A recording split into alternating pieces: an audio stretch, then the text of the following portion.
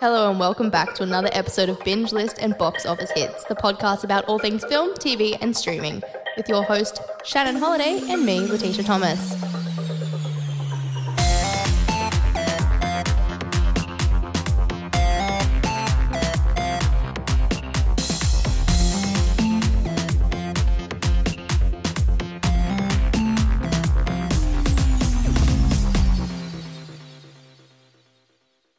Alrighty, hello and welcome back to another episode of Binge Lists and Box Office Hits. I am your host Shannon Holiday and I'm joined with someone else this week. This is Andrew Teddy West Tierney. How are we going today? Good. I was wondering whether we were just going to pretend that I'm Letitia and then not say anything. I was like, and Letitia Thomas, how are we doing? No, Letitia is over in Europe at the moment. She's actually on the plane still. So, Well, I'm very excited because I'll be going over to Europe too tomorrow. So I'm happy to get this done today and have a bit of a discussion. Hopefully Letitia listens to it. Yes, she's been wanting to when she gets over there. I want to say thank you for helping us out too as a special guest. This is really, really helpful for us for the next couple of weeks. I've got a few special guests. You're one of many actually that I've got lined up. That's exciting. I know. It'll be good to see what other movies and action heroes that we discuss. I've got some interesting stuff planned for the next couple of episodes. Let's just say. I'll leave it for now. I'll leave it for now. We'll go from there.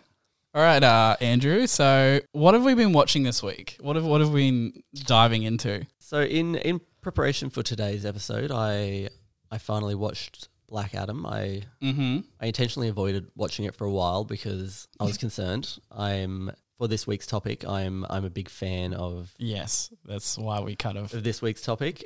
Pick this one for you. But I'm always concerned with DC movies because they tend to either be hit or miss. Yeah, I agree with you entirely. And you had that discussion, I believe, last week about the Flash movie. Yeah, because I watched that last week. Yeah, it's hit or miss. I think the Zack Snyder stuff was awesome, but then they just didn't go down that route with those storylines. But Black Adam, it was enjoyable. It was fun. Yeah. Outside of that, I've been watching the Fisk TV show with Kitty Flanagan. I usually don't like Kitty Flanagan. Really? Okay. But this one, I think she plays. It's very similar to the other Australian government drama. Yeah. Utopia. Yes, that's the one. Yeah. And where the main character seems the only one switched on, and everyone else sort of seems a bit off with characters. And Fisk is very similar. Yeah, and is really enjoyable. Yeah, it's like a central grounded character with like all these other zany things happening, and they're kind of like the voice for the audience as well. That's essentially what happens with those grounded kind of comedies. That was a great TV show. I really enjoyed that one. Yeah. Okay. I haven't watched any of those like Utopia or Fisk or anything, but I do like Kitty Flanagan because I've seen her on like what's that show? Have you been paying attention? Oh yeah. That's where I see all like the Australian comedians get on, and I just love watching that from every Mondays when it's on. So yeah, okay. And then the other major one that I watched was Operation Fortune, Ruse de Guerre. I have seen that. That's the Guy Ritchie film. Guy Ritchie film with Aubrey Plaza and Jason Statham. Yes. I really, really enjoyed that. It was probably the most fun I've had watching a movie in a while. It's Josh Hartnett as well. It is. That's right, yeah. I watched it purely for April from Parks and Rec, Aubrey Plaza. Well, the character that has been captured me most in it, and he's captured me in a lot, and now that I think about it, it's a lot of Guy Ritchie films, is Hugh Grant's character. Oh, hasn't he had a resurgence lately? He has, and it's stepping away from that heartthrob role now that he's a bit older and can't maintain those leading man roles. I think he knows. But it's like they're going great, and he's really a powerhouse on screen and draws that attention in. Have you seen Dungeons and Dragons yet? I have. And that's another one of his where he stand out and completely different. I love that film. Where he's got a bit of comedy. He knows what he hits and doesn't try to do anything too outrageous. Yeah, exactly. He's just having fun with his roles now, which is really good to see. Yeah. What about yourself? What have you been watching? I've had a few things this week. So I ended up watching the movie called After Sun from 2022. It's starring Paul Mescal, Frankie Carrillo, and they're like these father-daughter kind of dynamic. And it's basically a story about this girl, and she's reminiscing about her like holidays from when she was younger as like an 11-year-old. And it's through the eyes of her seeing like her father and her relationship with her father. but it's also intercut with like what would be probably today's kind of present timeline when she's the same age as her father, because he's not like present in her life anymore. So she's like reminiscing of like, well, what was my view of my father back then, and then trying to get an understanding of what it would have been like for him now at her age. And it's just this like beautiful melancholic film that's just like about these two people.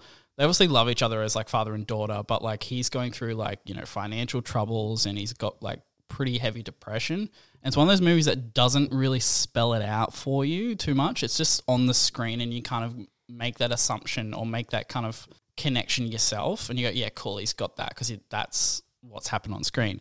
Okay. And it's quite emotional. It kind of comes together at the end, and you kind of understand where kind of the characters have gone, like especially what happened to the father character after kind of their holiday together when they were younger, because it's intercut with like, you know, like mini DV footage, which is like that old school camcorder stuff that's like from the old school past, because it's 20 years ago. So that's cut in, as well as like, you know, normal footage. And yeah, you just kind of sum it up together, and I was just like, oh, I can see why he was up for like best actor last year. It was honestly worth checking out. I saw it on Binge. That's interesting, because I've obviously heard of After Sun as a movie that's been out last year, but I haven't actually seen too much about the actual movie itself. Like what it's about. And what it's about. And it's good to hear that some of these movies that I haven't seen, I've had a very busy year, so I haven't had a chance to catch up onto everything. So I'll definitely have to throw that one on the list for something to watch. Well, this one only, for me, I've been wanting to watch it for the same amount of time. Like I knew about it since last year when it was up for award season and stuff, but it's only just got added to a streaming service like this week. So I was like, okay, now's my chance. I'll chuck it on. Loved it. So if you haven't seen it, anyone else out there, and you've got Binge, check it out. It's worth watching. Nextly, I've been watching the new Star Wars series Ahsoka. It's just got added to Disney Plus this 2 weeks ago, because it's got 3 episodes now. So it's starring Rosario Dawson, Natasha Leo Bordizzo, Mary Elizabeth Winstead, Ray Stevenson, and Ivana Sarkano. And David Tennant is a voice in it. I didn't realize that. Yeah, he's one of the robots. It's really, you can tell when you like listen in, you're like, yeah, that's David Tennant. Cool, fantastic. This one it's basically a sequel to both the Clone Wars and Rebels animated series. It's kind of also a spin-off in the Mandalorian kind of live-action universe, because Ahsoka was in a couple episodes of those, but her main storylines come from those 2 animated series. And now she's been chucked into her own live-action series, and something from those 2 animated series have kind of come up, like a threat from that has resurged into like a live-action series timeline. And so far, this has been probably one of my favorite TV shows out of the Star Wars universe. Has it? Yeah. It's got that vibe or feeling that's been missing in a lot of Star Wars kind of franchises lately. It's like a lot of space battles, really cool lightsaber kind of fights as well, and just interesting kind of like villain plots that kind of, you're like, ooh, this should be interesting. Space opera. Yeah, and that's a lot of those I've had minor issue with. They just appear to be somewhere in the Star Wars universe. They don't necessarily tie in, other than when they make some extreme stretch. Yeah. Like with Mandalorian, it was all just from Mandalore, where in the universe, and then they, at the end of season 1, I believe, where they just tie in Boba Fett. Yeah, Boba Fett, and then Boba Fett gets his own series as well that's kind of spun in there, the Book of Boba Fett, which unfortunately was, for me, the most disappointing TV show one so far.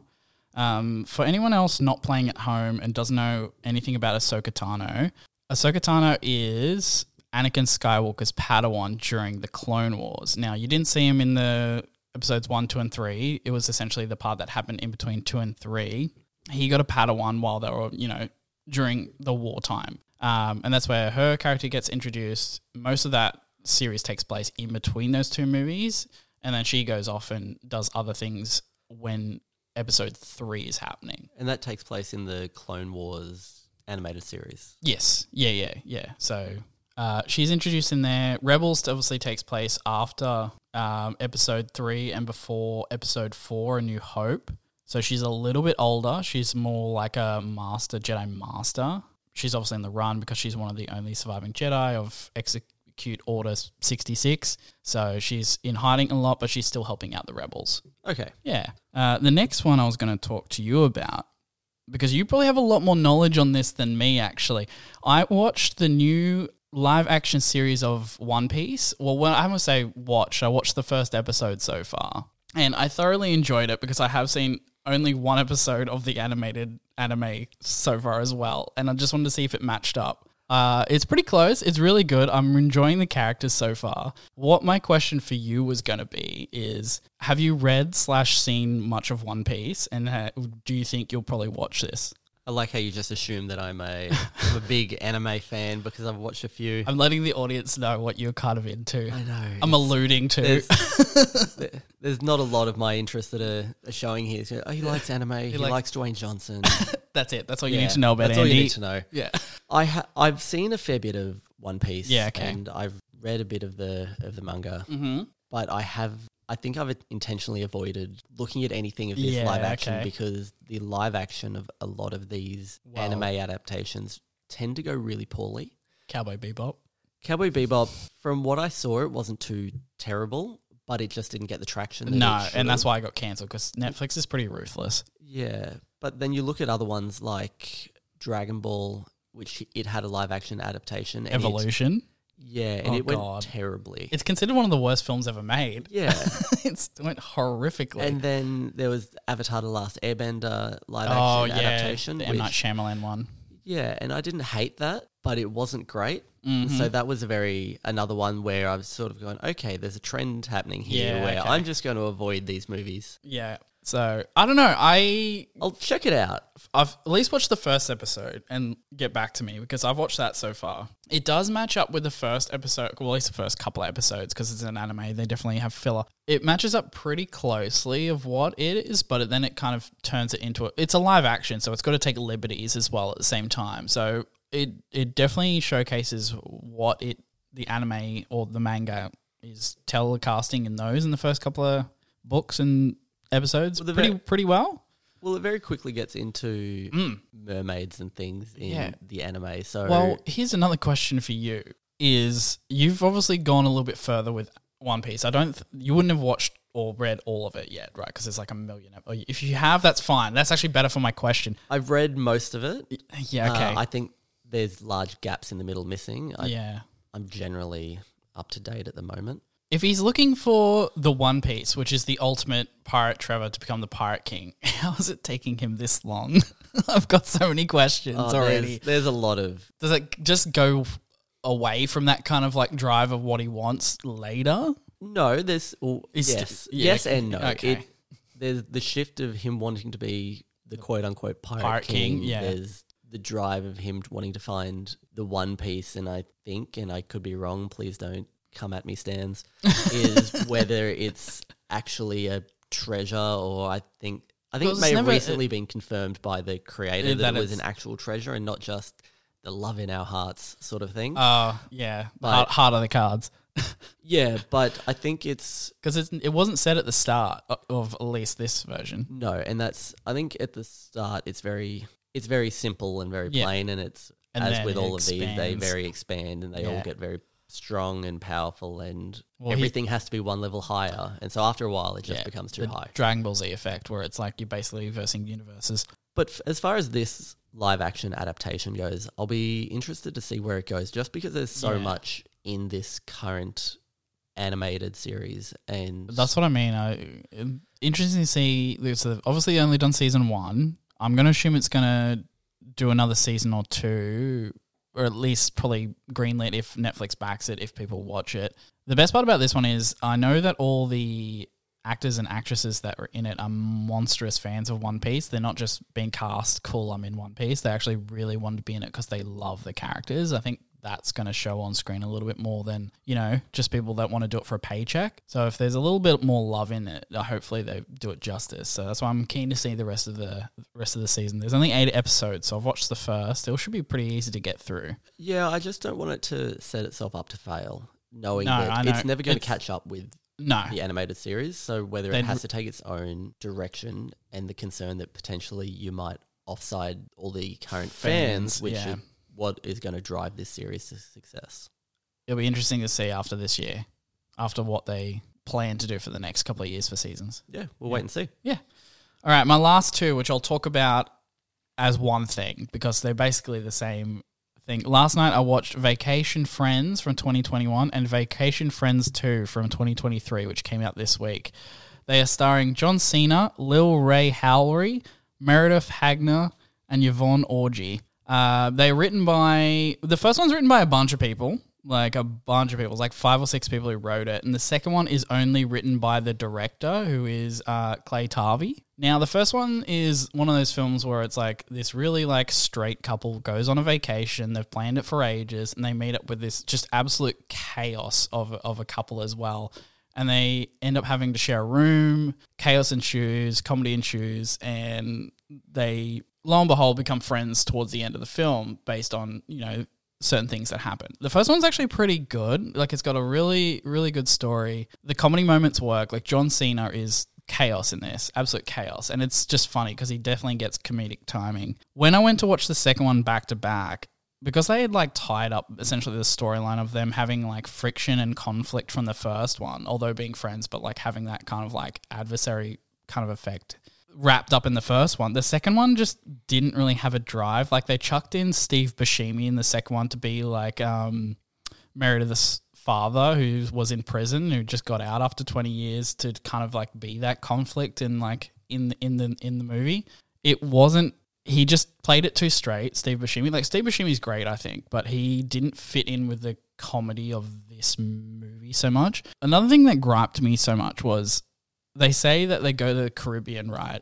I full well know that this was filmed in Hawaii because did that thing from Once Upon a Time in Hollywood where I was like, did the clicking, like DiCaprio, and I was like, I've been there. And then I was like, it's Hawaii. Why couldn't they just say it's Hawaii? It didn't matter to the story where they were. So it really frustrated me. They're like, we're in the Caribbean. I'm like, you're not though. And it was one of those films where it was, because this one was straight to streaming on Disney Plus. It just definitely like didn't spend as much money on the budget. So the explosions and stuff of things that they were like, some planes crash in it and stuff.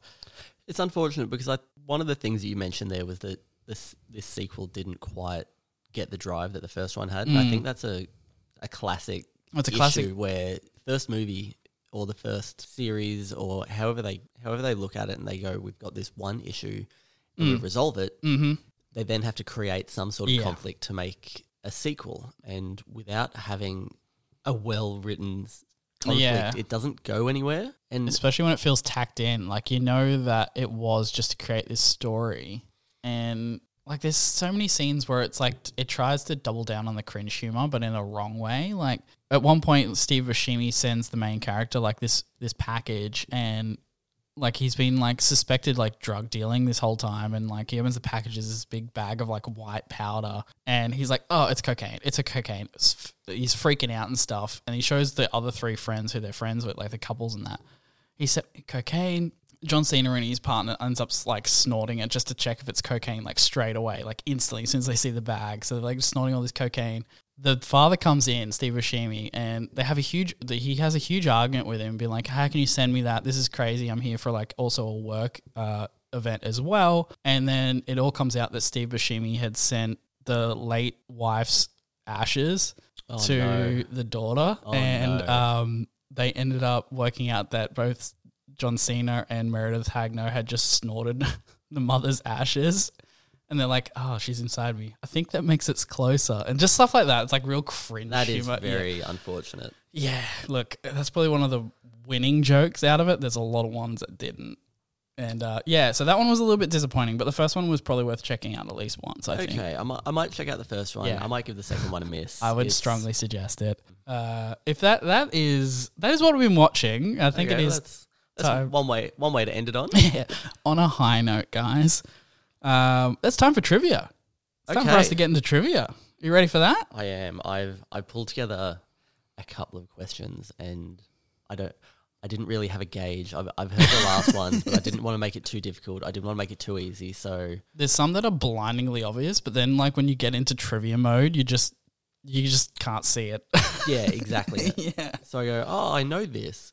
Does anybody else know this? Does anyone else know this? How do they not I don't know this. And is that too hard for everyone else? So let's see. I did that. When I was picking your questions, I'm like, yeah, it's obvious. But I'm like, but will he get it? I'm like, but that's the point of trivia. Second guessing myself. Do you want to go first? Do you want to question me? Yeah, we'll go first. We'll start on what I think is an easy one. Okay, let's see. What was the first Pixar movie? For me, Toy Story? Yeah. Was it Toy Story? It was Toy Story. Yes, I wasn't 1995. Sure, yes, I wasn't sure whether you're going to get confused with potentially other Disney movies that came out at the time. I'm trying to remember. Yeah, there's a lot of like animated ones that weren't like the Pixar ones. There's a bunch actually, but yeah, Exactly. no, I remember owning Toy Story as a VHS as a kid. So yeah, well done. that's one for me. Alrighty. The first one is a Lord of the Rings themed question because I was like, all right, let's keep it themed for you. Okay. So the audience has picked up on another thing that you might like. I'm a big old nerd. Aren't we all there? What is the name of the bridge that Gandalf destroys in the battle with the Balrog? Oh, no. Why? No, it's not going to come to me. I can sit here and stumble, but it's not going to come to me. Oh, no, sorry. I was about to say it. It did? Okay. The Bridge of Khazad-dûm. That you got it. You absolutely nailed it. See, you got into trivia mode. It was just blank, but it was there. It was there. It was there.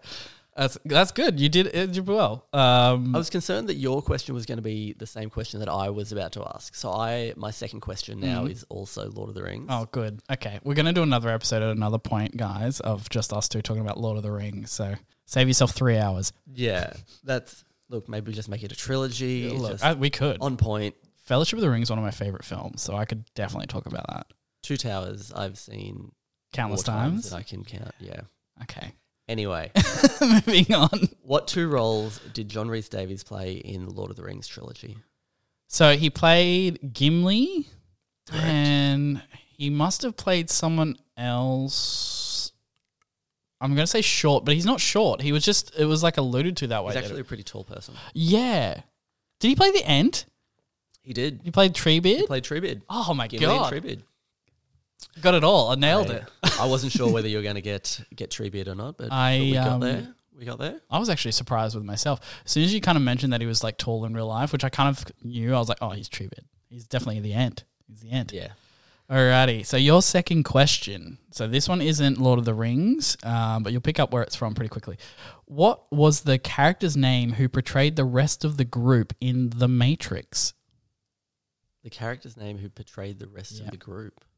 So remember the Matrix movie? Remember how they get betrayed about halfway through the movie? Yeah. Betrayed. Is it Cypher? Yeah, you nailed it. You got it. I wasn't sure. That one was a tough one. You did very well. There was Neo, Trinity, Morpheus. I believe there was Mouse. Bugs. Guy that got killed. Didn't recall Bugs. There was Bugs is the driver of the ship in. Right. And then I knew Cypher was one of the characters. I wasn't sure whether it was that character with the moustache and the goatee, creepy mustache. or whether it was the blonde or there is a blonde albino. one too, isn't there? I need to watch it again. It's phenomenal. It's a classic movie. Yeah. Was it 1999? I believe 99. That one was probably one of the first movies that I really got into. Yeah, it was. It stands up today. You can watch it today. I've watched it kind of a couple of years ago, and it still holds up. I can't believe it's filmed in Sydney as well. The only thing that gets me when I watch that is that they pull out the really old cell phones. Yeah. And you as the future. As the future, you look at it and go, okay, well, that's... Like, I get it. You get that in, like, a lot of older movies where I watch a lot of 90s movies where I go, this entire movie, it's not realistic today because it all gets solved if you just have a mobile phone. Yeah. Yeah, the whole premise would just crumble if it was in today's society, and you try not to think about it, but it's always in the back of your mind. Yeah. All right, I think it's the next one for me, I think. Okay, so I am going to... This one I think is going to be quite hard, but you may be able to guess it. But you get bonus points. Okay, yeah. Meryl Streep has 21 Academy Award nominations. Oh, Jesus Christ, okay, yeah. How many has she won? Bonus points if you can name any of them. Is it 4? No. Is it more? Less. 3. Is it 3? Okay. I feel like she's quite good. So I feel like 4. Let's give her another one. It won't be long. I'm going to guess Devil Wears Prada. No. How not? That's fantastic. And I can't guess the other. Bring me the other 3. I got no bonus points. So Kramer versus Kramer in 1980. I know of that film. I haven't seen it. I haven't either. Yeah. Sophie's Choice in 1983. Mm-hmm. And Iron Lady in 2012. Okay, they're all films I have not seen, but I haven't seen Blind much of Lady's Meryl good. Streep. That's a huge thing, like blind point, I think, in my cinema history is probably not many Meryl Streep films. You just look at Devil's Wears Prada and I've Mamma seen Mia. that, and I haven't actually seen Mamma Mia. I watched it.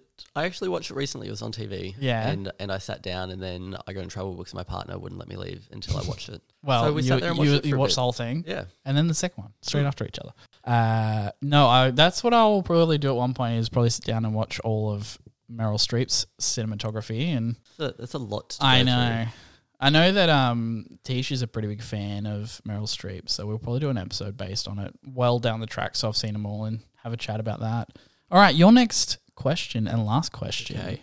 In Spider-Man No Way Home, which version of Spider-Man successfully saves MJ after she falls off a building? Surely that's Anthony Garfield's Spider-Man. That is correct. Okay. That is correct. That is the one that saves her. That was a guess. I couldn't remember it, but I just put it down to... You've seen it though, yeah. I've You've seen definitely it. seen I've it. definitely seen it, but I put that down to knowing that it was Andrew What happened- Garfield's yeah. character that couldn't save Yeah. Gwen Stacy in his series. When it was, it's like a redemption arc. I remember seeing that movie with you, The Amazing Spider-Man 2, and I already knew the storyline from the comics. And when she was falling, I just remember, I think you were in a row behind because it was a packed out cinema, and I just turn around and look at you when she's like getting saved with the like spider web. And then you're like, no, she's not. Then surely not. They're not going to do it in this one in the movie. They never do stuff like that in movies. And I just turned and look at you, and you're like, you just had this face. I think I was just gutted that it happened. Yeah. I'd invested all of my time and energy into this movie only for it to end that way. It was pretty brutal, but I'm kind of glad that they stuck to like a comic book storyline and didn't like do the whole movie cop out. Like it sucks. Like Emma Stone and Andrew Garfield had great chemistry on screen as like Gwen Stacy and that version of Peter Parker, but I'm glad they kind of doubled down on it. I wish they just did a third film in that series. Yeah, and I think there's a lot of fans. There's a lot of fans of the Tobey Maguire Spider-Man. There's a lot of fans of the Andrew Garfield Spider-Man. Even the Tom Holland one, like everyone, like there's different versions. You are right of that love their particular Spider-Man, And that's why it is what it is. I think they got their time. They got their reunion, which was that's what this it was film fun. was essentially for. Was eventually Yeah. a tie up of a lot of storylines, wasn't it? And on that note, I think it's time for us to move into the news. So I'm going to read a few out here. We've got a little bit of news this week. There's a little bit of popped out into the Twitter sphere that I read up and added in. So I'm going to read them out. If we have anything to discuss, just add in a little bit and what you think. We'll go from there. Kelsey Grammer reprises his role as Fraser Crane in the new Paramount Plus series, Frasier 2023. Much of the plot is still unknown, but star Kelsey Grammer has described it as a third act for the character. The series will take place in Boston, where Cheers, on which the character of Frasier was introduced, was set, as opposed to the Seattle setting of the original Frasier. So I loved Frasier growing up. So did I. It was always on in the afternoon when I got home from school, Same, I would sit there and watch it. And I don't know why, but I just imagine that they were the epitome of just Class? Yeah. I used to watch it and I was like, this is what it's like, class, like to industry. Yeah, and their ex-cop father that lived Was with like the them. brash Yeah. like balance of the two. I think I liked it because of that dynamic. And I think it was always on before Simpsons. I think it was something like that. It was before Simpsons, so you That watched sounds that about before right. the Simpsons would come on as a kid. I thoroughly enjoyed it, but I've watched a few episodes randomly, kind of in the past couple of years, like it's been on. And I'm like, he's definitely got flaws as a character. Oh, yeah, but who of us doesn't? I know, right? I had a look in the rest of the cast of this film as I was writing this up. It doesn't look like many people are returning from the original Seattle version. Like, I don't think the brother's going to be in it. I think the radio host helper is lady. I don't remember her name. Obviously, the father has passed away since the filming of the original series, so unfortunately, he's not going to be in it. So it's going to be a very different show from the original Frasier, and probably different again from Cheers. Like, there may be some Cheers crossover characters because it's going to be set in the same world. Like, it's in Boston, so it'll be interesting to see. And it comes out October 12 is when the first episode launches on Paramount Plus. Have they started filming any of that yet? Oh, it's all, yeah. It's almost about to come out, yeah. Okay. Yeah, That was my confusion, was just it's this coming out as news and whether they'd. Well, the first I'm hearing about it too, but yeah, it's less than it's basically a month off the first episode dropping. So it came out of nowhere, to be honest with you. Yeah, I'm excited for this. I'll watch it. I'll sign up for Paramount Plus for that free period, and then I'll watch a few episodes and see how it is. If it's good enough, I might stick with it, but we'll see. Next part of the news is on Thursday last week at the Venice Film Festival, Adam Driver and Michael Mann officially kicked off awards seasons with a world premiere of a racing drama, Ferrari, which debuted in competition. The packed house of the Sala Grande Theatre showered Driver and Mann with a 6-minute standing ovation. Ferrari will open in theatres December 25 from independent studio Neon. So he's going to be starring Adam Driver as Enzo Ferrari, and it's basically a biographical film about, the rise of the racing world around that time period. He's played a few of these historic Italians, hasn't he? Yeah, he played the Gucci. He was in Gucci. That was good. You have seen that? I have seen that one. Yeah, I like that too, actually. So, and I saw the trailer for this one the other day, and I'm very excited to watch it. Yeah, I'm very keen to see it as well. I like Adam Driver. I think he's a really good actor, actually. I think he can do quite a versatile range of characters. Well, that was where it's interesting, is that he sort of burst onto the scene to major movies with Star Wars. Yes. And obviously his character in Star Wars doesn't have much of a personality. No, besides bratty grandson. Exactly. And then everything that I've seen in him since, he's really quite funny. And yeah, he's got great comedic timing. And he's got a good acting range, and even in interviews, he's looks like a really great, genuine sort of guy, which is why I then look back on Star Wars and go, oh, this is interesting choice of personnel. Yeah. But looking on these recent ones, again, he's been performing well. He's been doing great in almost everything he's done. He's definitely hit a pedigree now, I think, comparative to when Star Wars came out. Yeah. I think a lot of the reason why he got chosen for Star Wars is his uncanny look of both of Han Solo and Leia. Like, he looks a lot like Harrison Ford when you kind of put them close together at the same age, and then obviously Leia with the hair as well. So there is that look to him that you could definitely go, he's like a son of both of their characters.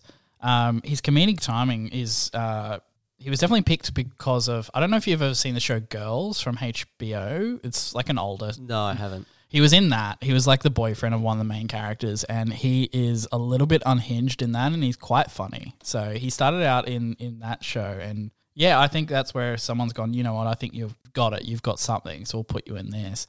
And yeah, he's just gone on from there, and he's doing a lot of big AAA version movies now. So okay. Very keen to see Ferrari on December 25th. Let's hope it doesn't get delayed because of the writers and actors strike like everything else. Yeah, like everything else at the moment. We'll see how that goes. Alrighty, next part of the news.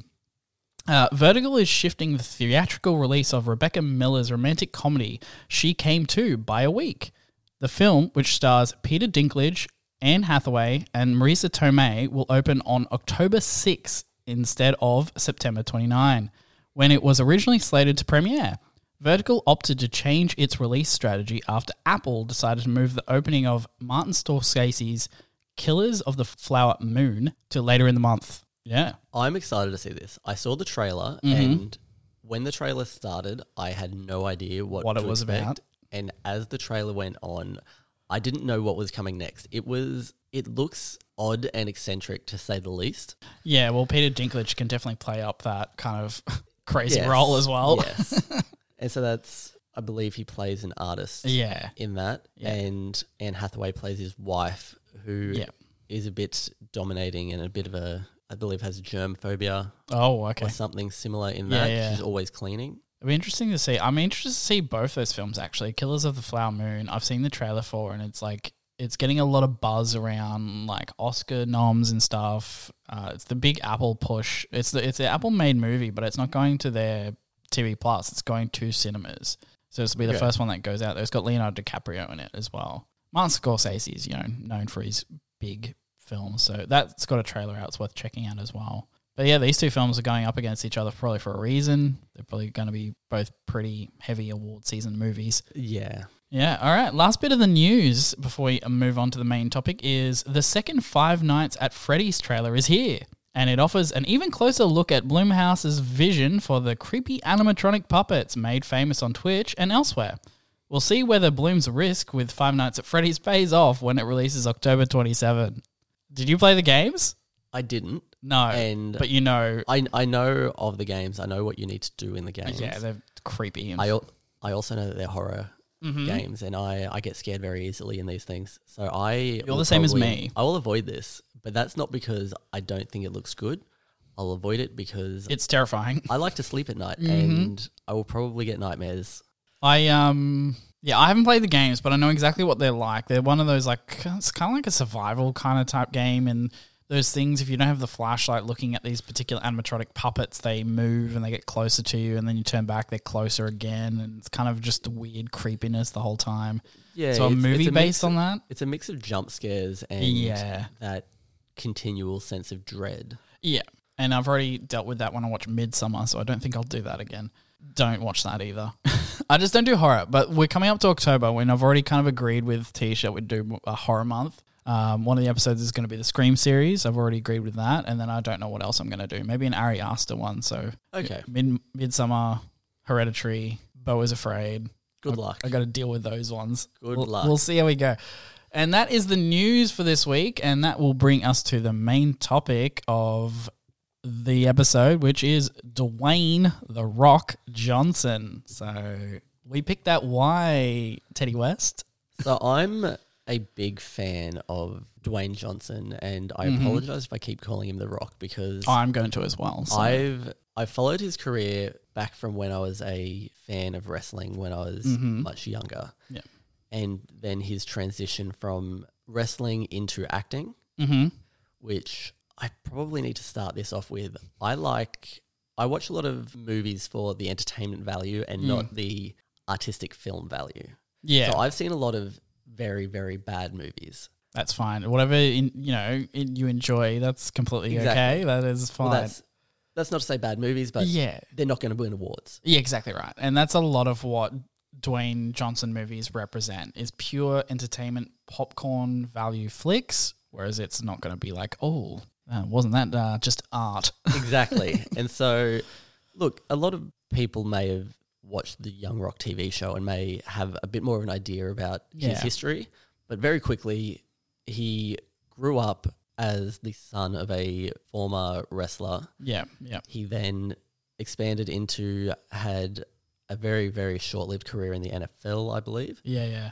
And then went on to debut in WWF, had a career there, and then transitioned into a cameo in The Mummy Returns with Brendan Fraser and Rachel Weisz. I remember that. It was very brief because he was essentially the villain of that movie besides the main villain from the first one, but it was like a secondary kind of villain. Yeah. A lot of it was CGI'd, but they used his likeness and he was in it a little bit just to kind of tell his backstory. And that was kind of his definite start into Hollywood. He did some other things later and that kind of got traction and he got bigger from there. And from there, he started $7 Entertainment, his entertainment production company, which I believe, was on produced the recent Black Adam movie as well. He did, yeah. Because that's why he was backing it so much, because it was all his kind of own producing. And from his breakout role very brief role in The Mummy Returns, he's worked harder than I think any person in Hollywood and has released countless movies. I think it's up to I think IMDb said 96, but I think that includes some of the WWE special appearance episodes and stuff. But I think he's done such a number of films in 20 years. Well, I forgot how many he'd actually done, and I went on to have a look, and you start working back from where he's currently at, and you go, oh yeah, he was in that, I've seen that, I've seen that, I've seen that. You just keep and then you get through. Back and you go, oh wow, that movie came out that long ago. Yeah. That's what I was looking for because we're doing a top 5, guys, or a top 3 basically of each our favorite rock films was what we're going to go for in the next kind of half an hour. When I was going through this, I was just like, all right, let's see which ones I really enjoy comparative to ones you've seen and they're okay, they're fine. And I was like, oh my God, there's so many to choose from. So many I've seen. Yes, but I think we discussed this before, was that there's The Rock's acting generally just falls into three categories. Yes. He's either an angry, brooding action hero, which you see in, I believe the movie was Snitch, and in Black Adam, where he's just angry and wants to punch things. Yep. His second type of role is the witty and comedic action hero, which is most of his other roles. It's like Jumanji and stuff like that. Yeah, it's Central Intelligence, Yeah. Baywatch. He just tries to get that comedic timing, and it's the same comedic timing in all of those films. Oh, yeah. And then the third category is everything else. And I put them all into one category just because there's not a lot of them. No. The first 1 and 2 take up probably 90% of his films, and then the other everything else category it's very niche. Which is rough because the everything else category are the movies that I enjoy. Yeah. It's not him trying to force Humor. this action hero on people. And generally I find a lot of those roles to be they're dramatic roles which generally work. Yeah, I was looking for your top 3 that you've kind of come up with. They're different to my ones, and they're definitely less of the comedic type. Well, I mean, there's a couple in there, but like there's definitely some dramatic roles as well. Do we want to start off with going through our top 3 favorites and go work backwards, like 3, 2, 1? We'll go from there. If you want to go first, then we'll alternate between. Okay, so my number 3 was a movie from 2006 called Gridiron Gang. Mm-hmm. So it's a biographical film with Dwayne Johnson and Exhibit, who star as counsellors at a juvenile detention centre. Yeah. Working with the kids that have been locked up. Yeah, it's less fortunate. And they start an American football team with these kids. And the movie revolves around trying to get these kids and get their lives back on track through working in a football team and building up that trust and getting them back into society. And at that point, he'd done a couple of other movies, Walking Tall, Welcome to the Jungle, which was that action hero. And I remember that one with Sean William Scott. Yeah. Yeah, I remember that. And this was his first shift into serious acting. And he hasn't done a lot of it, but I think he hit this one well. It was never going to win awards, and it's not really strong acting where you'll go, oh, this brings a tear to my eye. Yeah, but it still had heart. Yeah, It really works well, especially when you start to look at it as a biographical film. There's a lot of thought and a lot of effort into it. All right. One of the interesting things I had with this, though, is that I hadn't really heard of the director and had a look at the list of what he's done. I saw your notes. And it was, he hasn't done a lot recently. No. So this was a 2006 film. Everything surrounding that film was film clips by U2. I mean, directing, right? Like, I guess it's a short form, but if you want to be in Hollywood and known, probably not doing YouTube film clips is going to get you somewhere. Oh, I think it was just that it was an odd choice. He hasn't really done any movies. Yeah. So to jump between YouTube film clips and and then your time with a feature-length film. But you got to remember, at the time, like, Dwayne Johnson wasn't the A-list star that he is now. Exactly. So that's why using a director like that would have been a lot cheaper. Same with probably the actor would have been a bit cheaper too. Exactly. The budget's probably a lower budget than other films that he's done, I'd say. Exactly. The same with Exhibit not being an A-list actor either. No, they've got the Exhibit as like the secondary character. I want to check this out, actually. When I saw you pop this in the list, I hadn't actually heard it before. This is like one of the films that I saw on Dwayne Johnson's list where I was like, you know other films, even if you haven't seen them by The Rock, but I was like, oh, okay, I have not heard of this at all. I want to know more about it, essentially.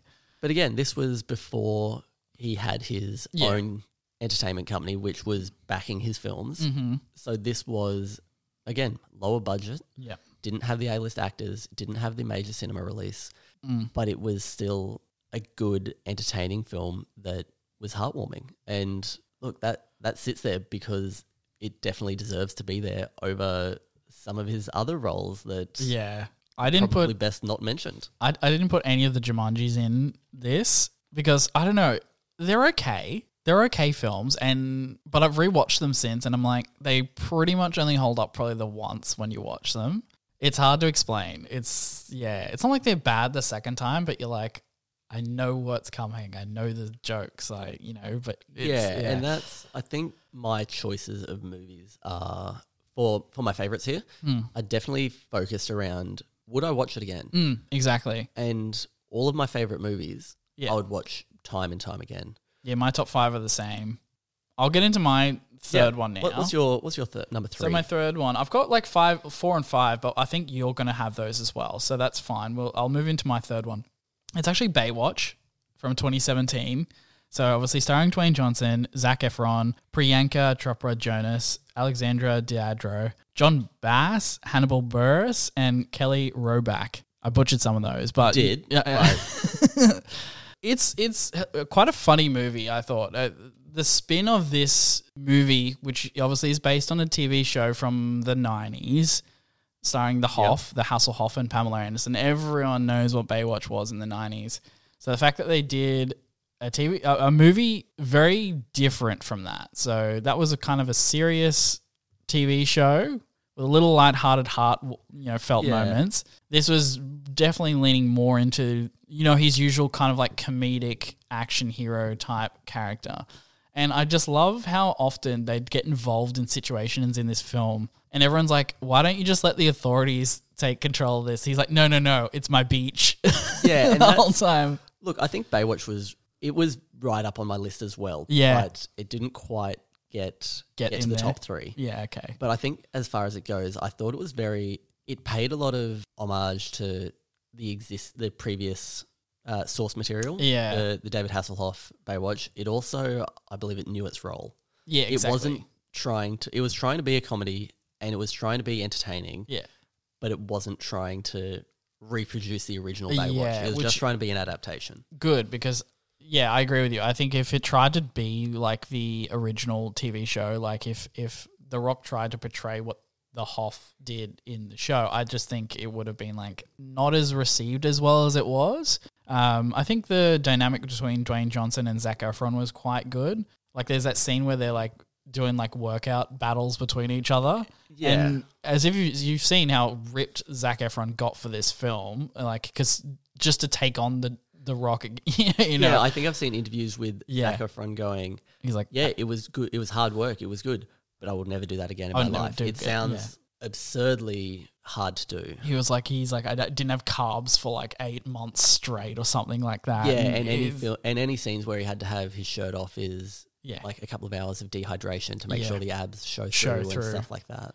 It was wild time for him, but I think they bounced off well of it because I think Zac Efron's quite a good comedic actor as well. I've seen him in some other stuff that he's done, comedy roles. So I think when he was on screen with Dwayne Johnson, I thought it was a really good dynamic. And same with Alexandra Daddario. I can't say her name. Yeah, Daddario. She's also quite good at the comedic timing too. So I thought the dynamic between all the actors in this was quite good. And the fact that, they're just dealing with stuff that they shouldn't as lifeguards. It was quite good premise. And I think that's a throwback to the original TV show where it was... They shouldn't have been dealing with stuff.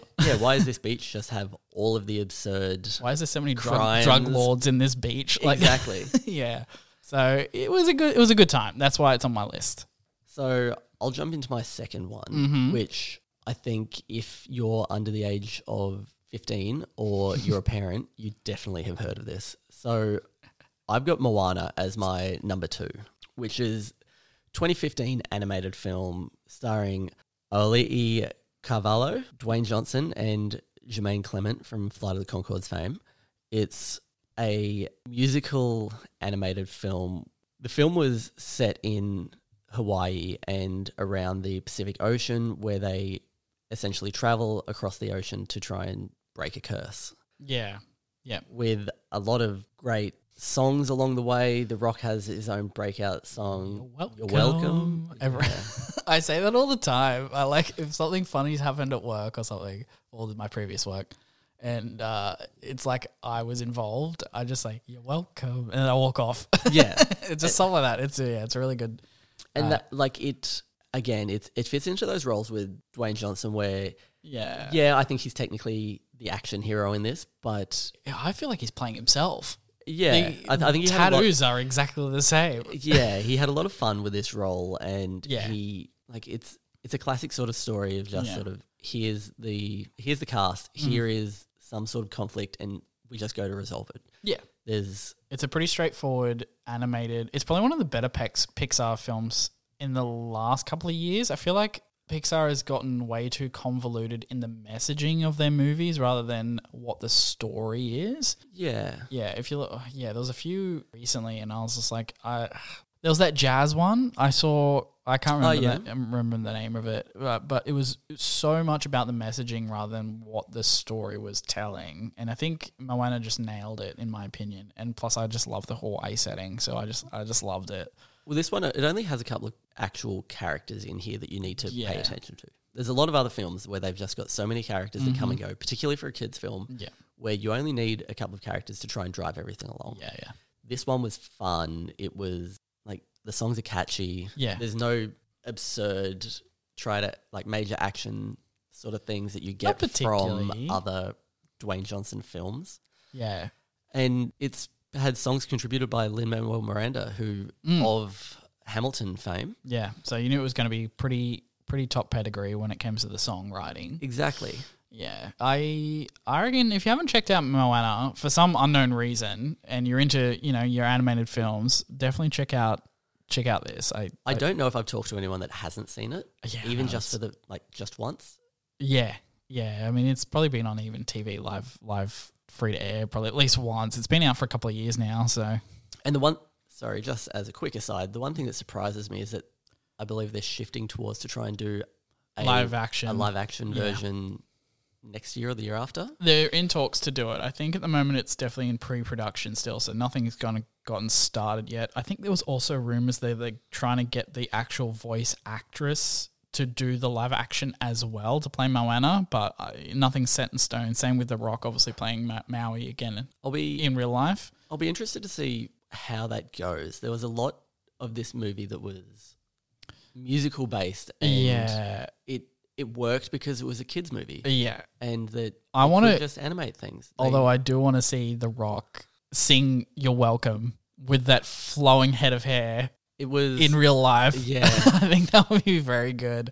But there'll be a few things where they'll really need to CGI some of it. So where they're trying to turn the island back from a volcano into Mother Earth, whatever it's called. Some giant it's spirit person. Yeah, it'll be interesting to see if that in live action anyway. Or even Jermaine Clement's giant crab. Was he the crab?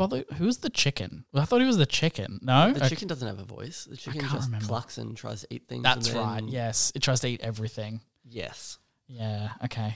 All right, so on to my second film is Central Intelligence. So this is obviously starring Dwayne Johnson. This one's from 2016. Dwayne Johnson, Kevin Hart, Amy Ryan, Danielle Nicolette, Jason Bateman, and Aaron Paul. This one's got a bunch of different writers as well, but the biggest standout writer was Ike Barinholtz. So he's also a comedic actor in a bunch of different stuff as well. If you haven't heard the name, at least Google it. You would have seen him in heaps of things. Yeah, this one was an interesting one.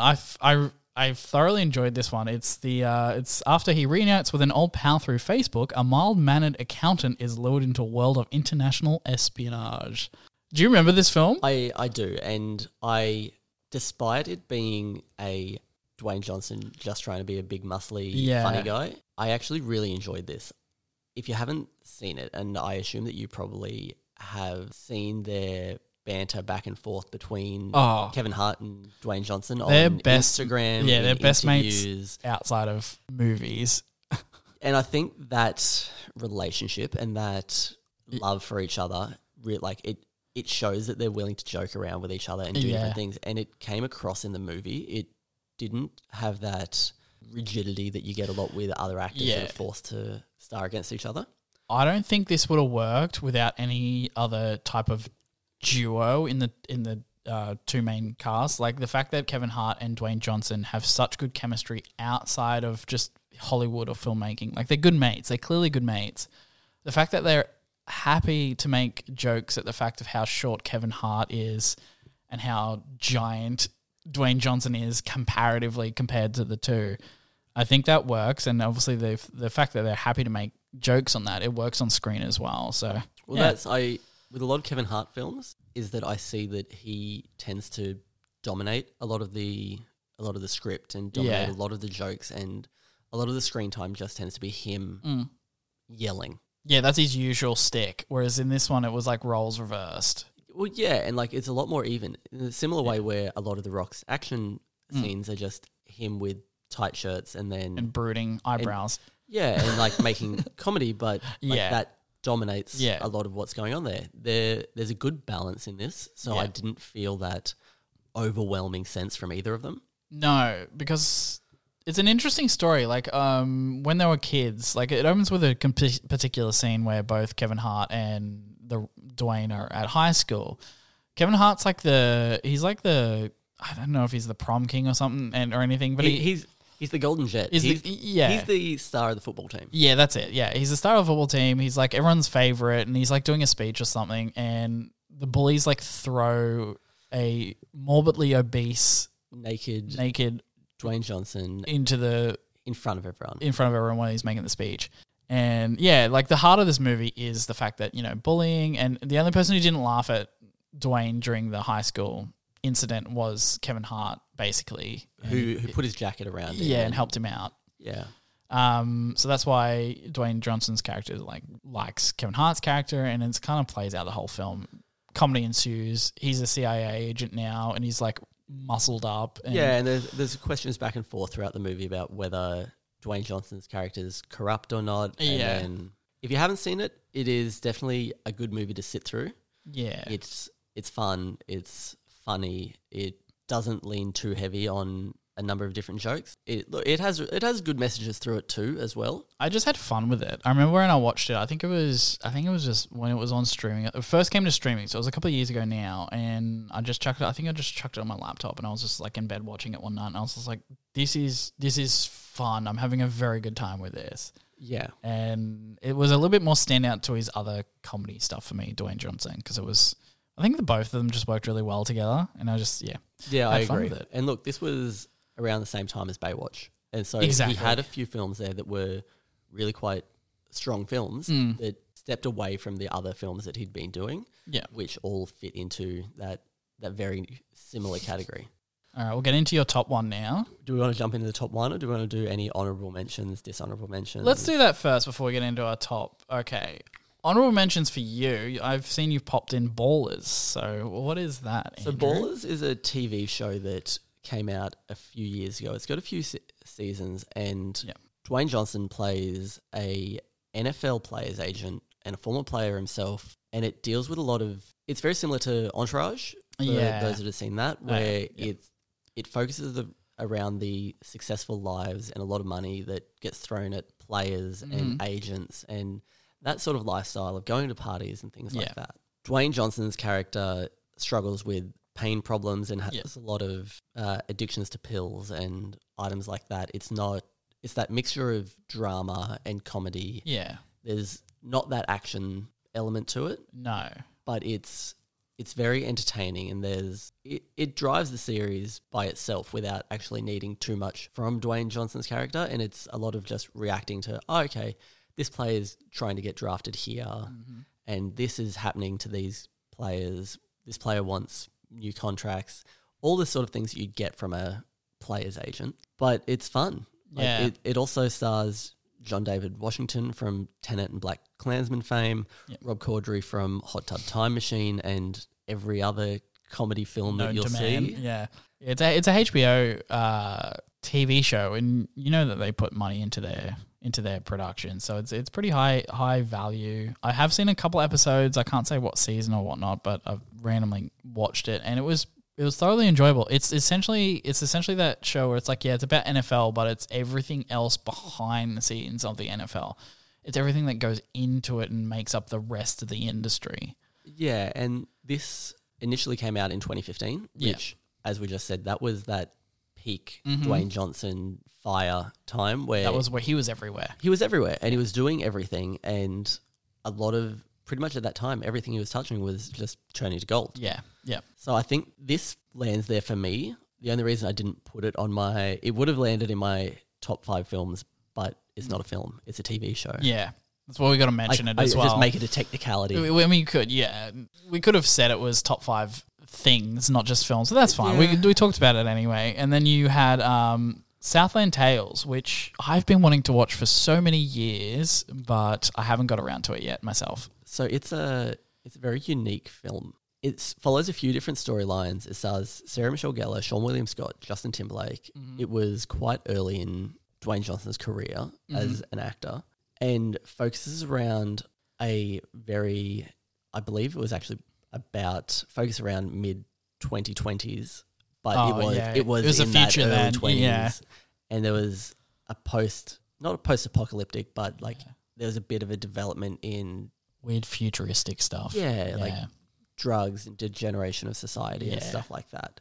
It's, again, one of those roles that was when he was trying to do non-standard roles for him. He wasn't typecast yet. Yeah. And it's entertaining. It's weird, but it's entertaining. I've been meaning to check it out because, those three other actors in this are one of my they're my favorites, so I want to check this out. 2006, I think. Yeah, and that's like the only thing that I'd say about that is that I wouldn't necessarily recommend it for everyone to watch. No, because it is a bit strange. It is a bit strange, and it's not the blockbuster. It's probably classify it as a bit not artsy, but definitely not a blockbuster film. Okay, I'll add that to the list of probably next week. I've got a few to watch now. You keep adding to my list. Just get everyone to watch Dwayne Johnson movies and. Please write in. If you've got any ones of your favourites, write into us. Please do. We'll get into I think we'll get into your top one list. And then we'll do mine and we'll wrap it up after that, I think. So my number one, yes, which I believe you'd mentioned as one of your... It was my fourth one, and God, I love this film. So Pain and Gain. Yes. It's a movie starring Mark Wahlberg, Dwayne Johnson, and Anthony Mackie. Yeah. And they star as bodybuilders. Oh, yeah. They are roided to the nines in this. Including use of steroids in the movie to further emphasize that. Yeah. Which the film focuses around trying to steal the money from Tony Shalhoub's character. Yes. And then follows on with them spending the money and getting caught by the police. It's just a wild ride. Like the whole thing, like it's a Michael Bay film. Let's preface that because it's Michael Bay. So you're going to get the usual like low sweeping circular shots around characters, lens flares like to the nines, and that really like strong sunlight look on like everything. Yeah. So yeah, it's a Michael Bay film, but I just think it's just such a well-written Michael Bay film, not like your Transformers kind of shtick. I think it's really well done. You've got Mark Wahlberg, who's mainly the central character, who's got like Anthony Mackie and Dwayne Johnson as like the two accomplices to his like main kind of drive. Like it's his idea of just essentially taking advantage of people so he can then live out the American dream. Like that's basically the story in 1990s Miami. So imagine 1990s Miami, bodybuilders, that aesthetic on screen for like 2 hours. It's phenomenal. And I reckon we just talk about Dwayne Johnson's character in this a little bit more because he's so different on this. He's so unhinged. Yeah, so the movie opens with Mark Wahlberg and trying to get his idea of, I need to make money, how am I going to make money? Yeah. He gets his plan to extort this character and steal the money and then realizes he needs the accomplices. Yeah. He brings along Anthony Mackie of... He's MCU. He is MCU the fame. Falcon. Now he's Captain America. Also in 8 Mile. Oh, yeah, Eminem. He is. B-Rabbit. And then they also see Dwayne Johnson's character in the gym. Yeah. They go over and have a look and have a chat to him and go, oh, you're interesting, you're big, you're muscly, you can help. Yeah. It turns out that he is a born-again Christian that has just been released from prison. Yep. As they start to move through the film and get the money and extort the characters, he very quickly degenerates back to his previous life. Yeah. And watching that degeneration of the character is comedic gold. Yeah, it really is actually. This is probably his funniest role in my opinion. Yeah. And it's not trying to be funny. It is just a funny portrayal. Yeah. There's one particular scene that stands out to me, and it's when they've actually abducted the character of Victor Kershaw, and they just don't know what to do. They're stuck in between that limbo period of like they're just unsure of and they're still working out in that little shed, and he's Yeah. like, just hang on a second, I've got to do a superset, and he's like busting out all these like workout parts.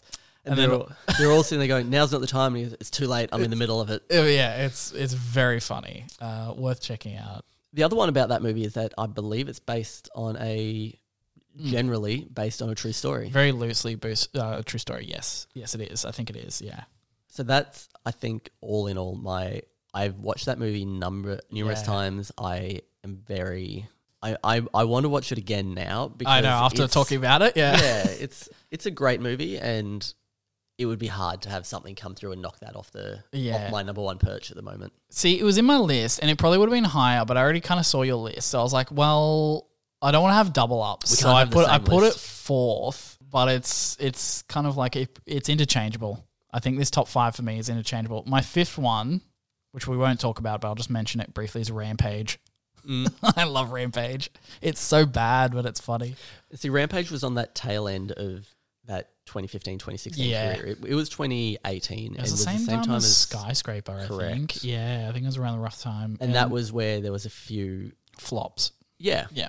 Which was unfortunate because he was making some absolute bangers at the time. I know, but those two in particular didn't do well. But I remember Rampage. I think I went to the movies with you to see it. I think...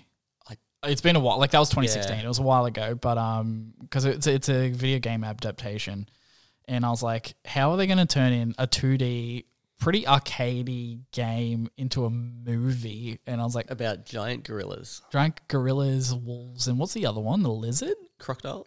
It's a huge crocodile, that's right. Yeah. Into a movie. And they did. So I was like, I really enjoyed it. Anyway. Okay, number one for me. And I don't know if you'd be surprised or not, but you kind of know me pretty well. So this one is Fast 5 from 2011. So this is my favorite Fast and Furious movie, and I think this is probably... Saying a lot. I know there's a lot of them. This one has the most of everything, in my opinion. I mean, it's starring Vin Diesel, Paul Walker, Jordana Brewster, Tyrese Gibson, Ludacris, Matt Schultz, Sung Kang, Gal Gadot, Dwayne Johnson, Elsa Pataky. So this one was Dwayne Johnson's first endeavor into the Fast franchise. This was his introduction into the Fast franchise. So the one set in Brazil where they try to rob the bank that is controlled by the crime syndicate. Yeah, basically everything. Inside the police. The classic Fast and the Furious storyline where they just... How do we infiltrate? We just steal steal the entire thing. We'll find a way to get muscle cars into it and go from there. I think this is my favorite one for a number of reasons. I think it's got the right amount of like action that's not too over the top yet in that one. It's got literally everyone that's been in a Fast franchise in it. So it's like the team's all together. It feels like it's a complete kind of ensemble of characters. And I think Dwayne Johnson's addition as the like US Marshal trying to capture them is a really good addition into this. Like his version of this, Hobbs' character in this, it's before he kind of changes the character later on in other films.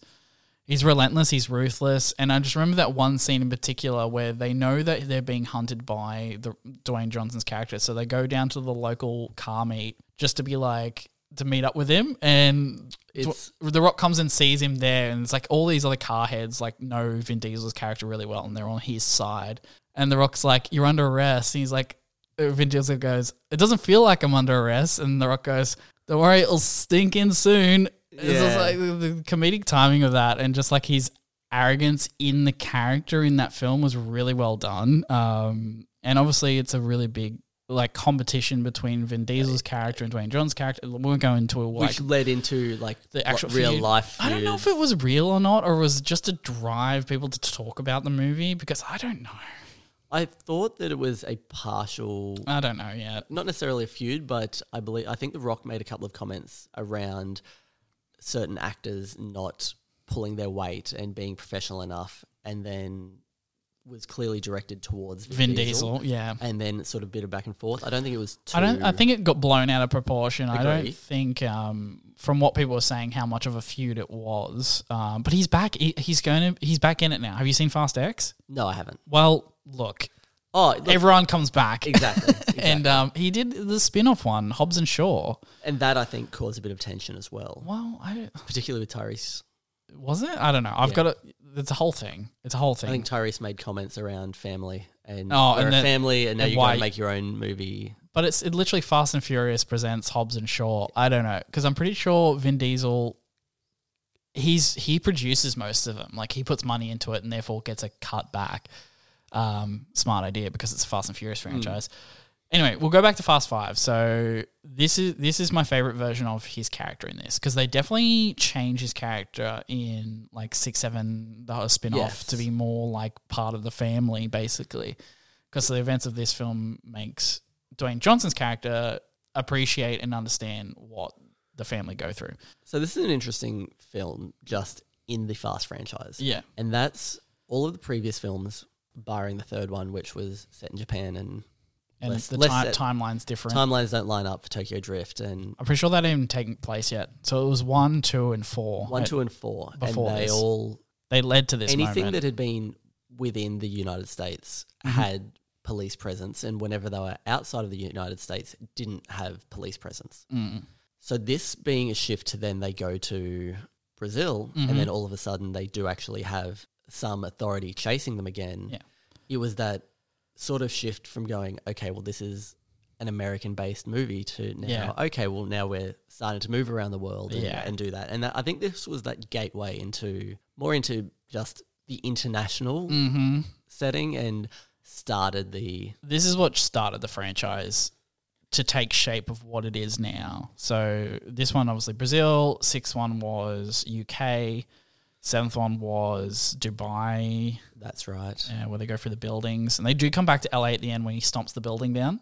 Yeah, look, I'm starting to lose 8th one track in was, the I think, Fast and Russia when they did the sub. Furious. Yep.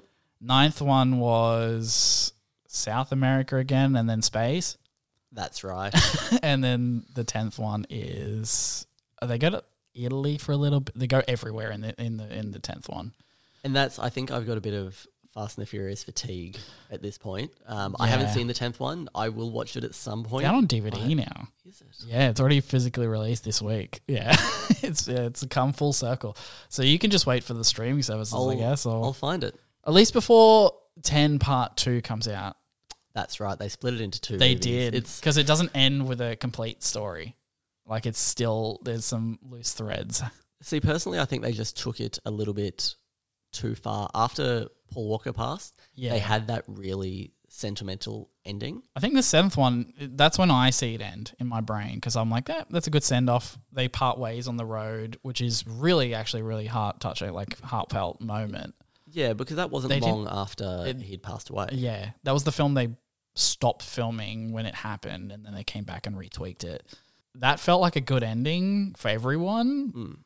Then 8 came out, and then 9 and 10, I was like, these are not getting better. No, but look, I think Fast 5 was... For me, it's a pinnacle. Yeah, it did that step up from what they'd previously had. Yeah. And it also... But it still maintained a lot of what was the roots of the Fast Yeah, it still series, had like which the is fast cars and the action sequences and the comedy as well, like to a degree, like Tyrese, but not overdone Tyrese, like the new ones. But yeah, that's my top film of Dwayne Johnson's. I know he's not like a central kind of actor in this film, like he's definitely like a support character, but it's one of my favorite films, so that's why I've popped it in on my top choice. And look, I think there was, as far as Dwayne Johnson's full list of movies, there's so many different ones that I've enjoyed watching over the years. Other ones that he's in that were just sort of a brief cameo. Yeah.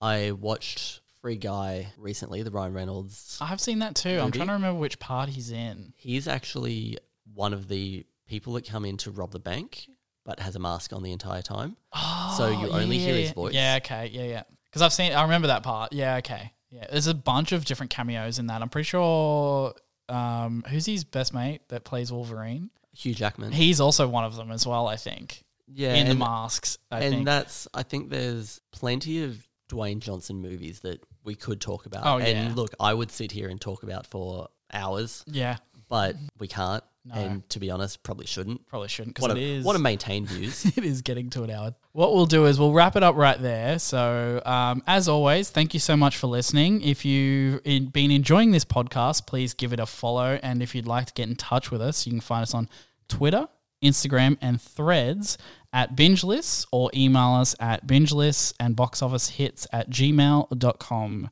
I want to thank you, Andrew Teddy West Tierney, for joining us as a special guest this week on Binge Lists. You've really helped us out, and I've had a really good time talking about the Rock films with you. No, thank you. I appreciate being invited on here as an authority on the Rock films. On Dwayne The Rock Johnson. Hopefully I've done Letitia proud, and I think she'll be very proud of your efforts today. And I think what we'll do is we'll line it up once you get back from honeymooning overseas. We'll get a Lord of the Rings special edition episode on. Well, it is 20 years from Return of the King release at the end of the year. Oh, yeah. We should do something when it's that week, I think, or around that time.